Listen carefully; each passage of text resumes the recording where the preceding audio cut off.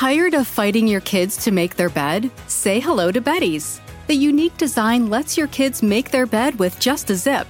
Our patented bedding includes everything you need: a fitted sheet, top sheet, and comforter in one seamless piece that zips together.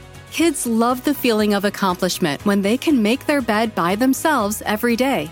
Make your mornings easier and visit beddys.com. That's BEDDYS.com. Hey, Fidelity.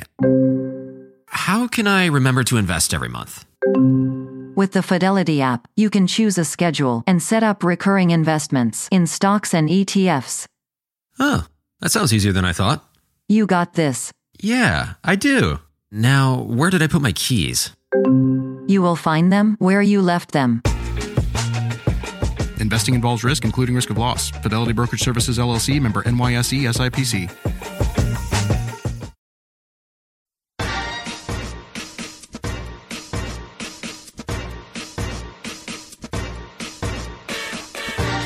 Hi, everyone. I'm Cheryl Butler, and you're listening to the Mighty Mommy's Quick and Dirty Tips podcast, which will help make your life as a parent a little bit easier and a lot more fun. Welcome. Today's episode is number 426, 6 ways to deal with a complaining child, because, let's face it, what's worse than a whiny complainer? Parents tend to be resilient when it comes to their kids going through a difficult time. However, there is a common scenario we all face: listening to our kids complain. Sure, there are situations that warrant a child's nagging and complaining: not feeling well, being overscheduled and run down, getting treated unfairly by a friend. But there are plenty of scenarios that a child uses as the perfect excuse to simply whine and complain for absolutely no reason at all. When children whine and complain, it's frequently because they want something different than what they're getting. They may not know how to communicate their needs effectively. Therefore, they use the best tool they know, droning on with endless complaints until their parent finally caves and gives in. Chronic complainers, kids and adults, are no fun to be around. With 8 kids, Mighty Mommy has endured her share of little complainers and knows how draining this behavior can be. Here are 6 easy-to-implement strategies that will curb your kids' complaining once and for all. Tip number 1. Announce that change is coming. When you're trying to change a situation or behavior that is unacceptable, one of the first things you need to address is clearly explaining to your child that his chronic complaining is no longer going to be tolerated. Simply stated, you need to announce that change is coming. In an article from the Child's Mind Institute, Managing Problem Behavior at Home, the article states that kids need to know what the expectations are when it comes to an unacceptable behavior. Assuming expectations are understood, don't assume that kids know what is expected of them. You need to spell it out. Demands change from situation to situation, and when children are unsure of what they're supposed to be doing, they're more likely to misbehave. In the case of a kid who loves to complain about nearly anything he is not happy about, you need to have a one-on-one meeting with him and calmly announce that you will no longer be tolerating unnecessary complaints. Keep it simple. You could say, "Jack, we apologize that in the past, Dad and I have responded to your whining and complaining. That's going to change. Going forward, if you're unhappy about a situation, we'd be happy to listen to a reasonable discussion, but from here on out, this household is a no whining zone." Then be consistent. Number 2, train them up, not down. As the busy parent of 8 kids, I regularly read articles, books, and listen to parenting podcasts to learn new techniques and stay abreast of all things parenting. One of my favorite authors is Dr. Kevin Leman, a psychologist and a New York Times best-selling author. Dr. Leman's parenting philosophy is that parents should train their kids up, not down. In other words, expect more from your kids, and then they're going to rise to the occasion. Complaining only continues because it pays off, says Dr. Leman. He has a phrase that he loves to use when kids come to a parent with complaints, and that is, "I'm sure you can handle this." He advises that parents deflect the complaint right back on the child to find the solution. He then says to say it once, turn your back, and walk away.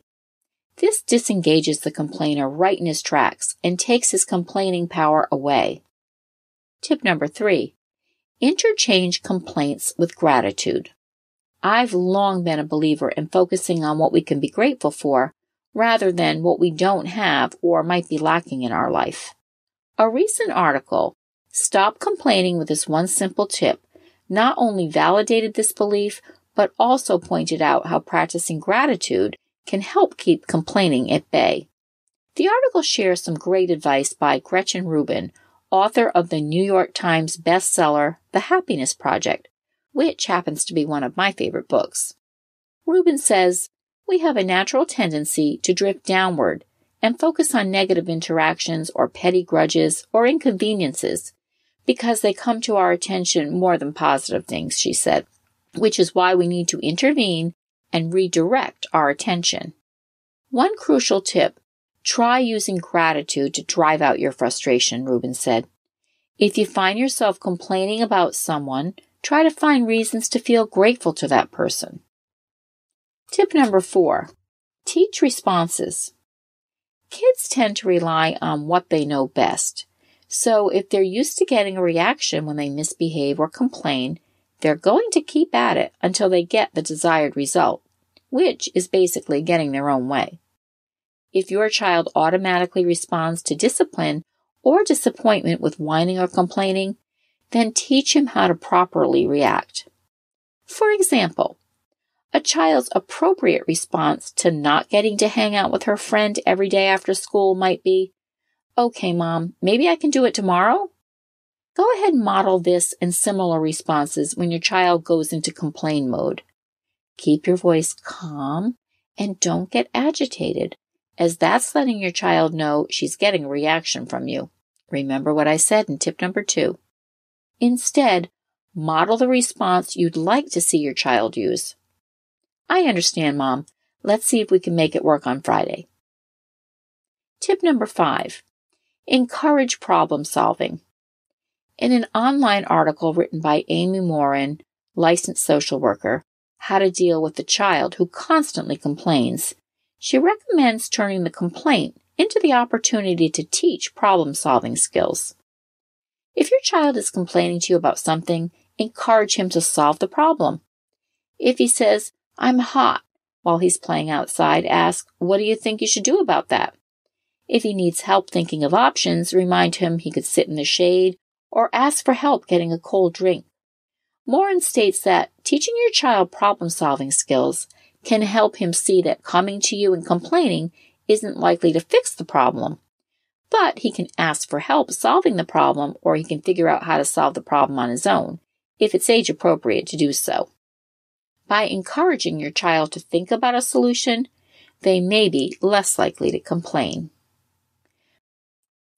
Our final tip, number 6, is be a good role model. We are the number one role models for our children.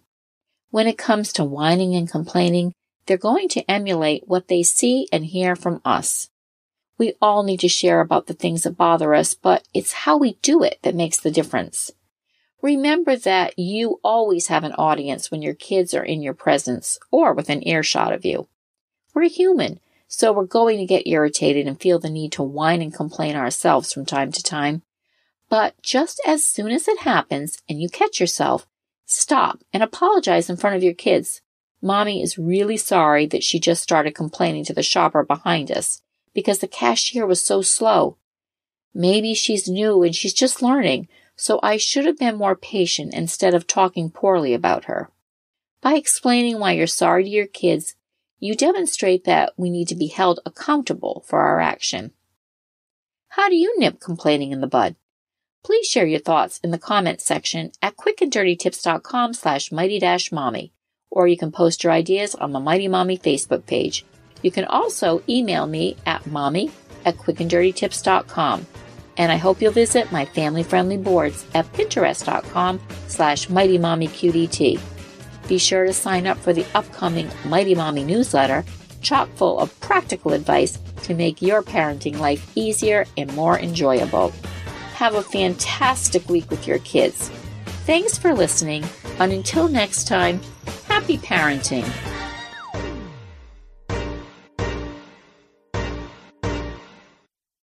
Life is a highway, and on it there will be many chicken sandwiches. But there's only one McCrispy. So go ahead and hit the turn signal if you know about this juicy gem of a detour. If a friend asks how you're doing, and you say, I'm okay. When the truth is, I don't want my problems to burden anyone. Or you say, hang it in there. Because if I ask for help, they'll just think I'm weak. Then this is your sign to call, text, or chat 988 for free, confidential support. Anytime. You don't have to hide how you feel.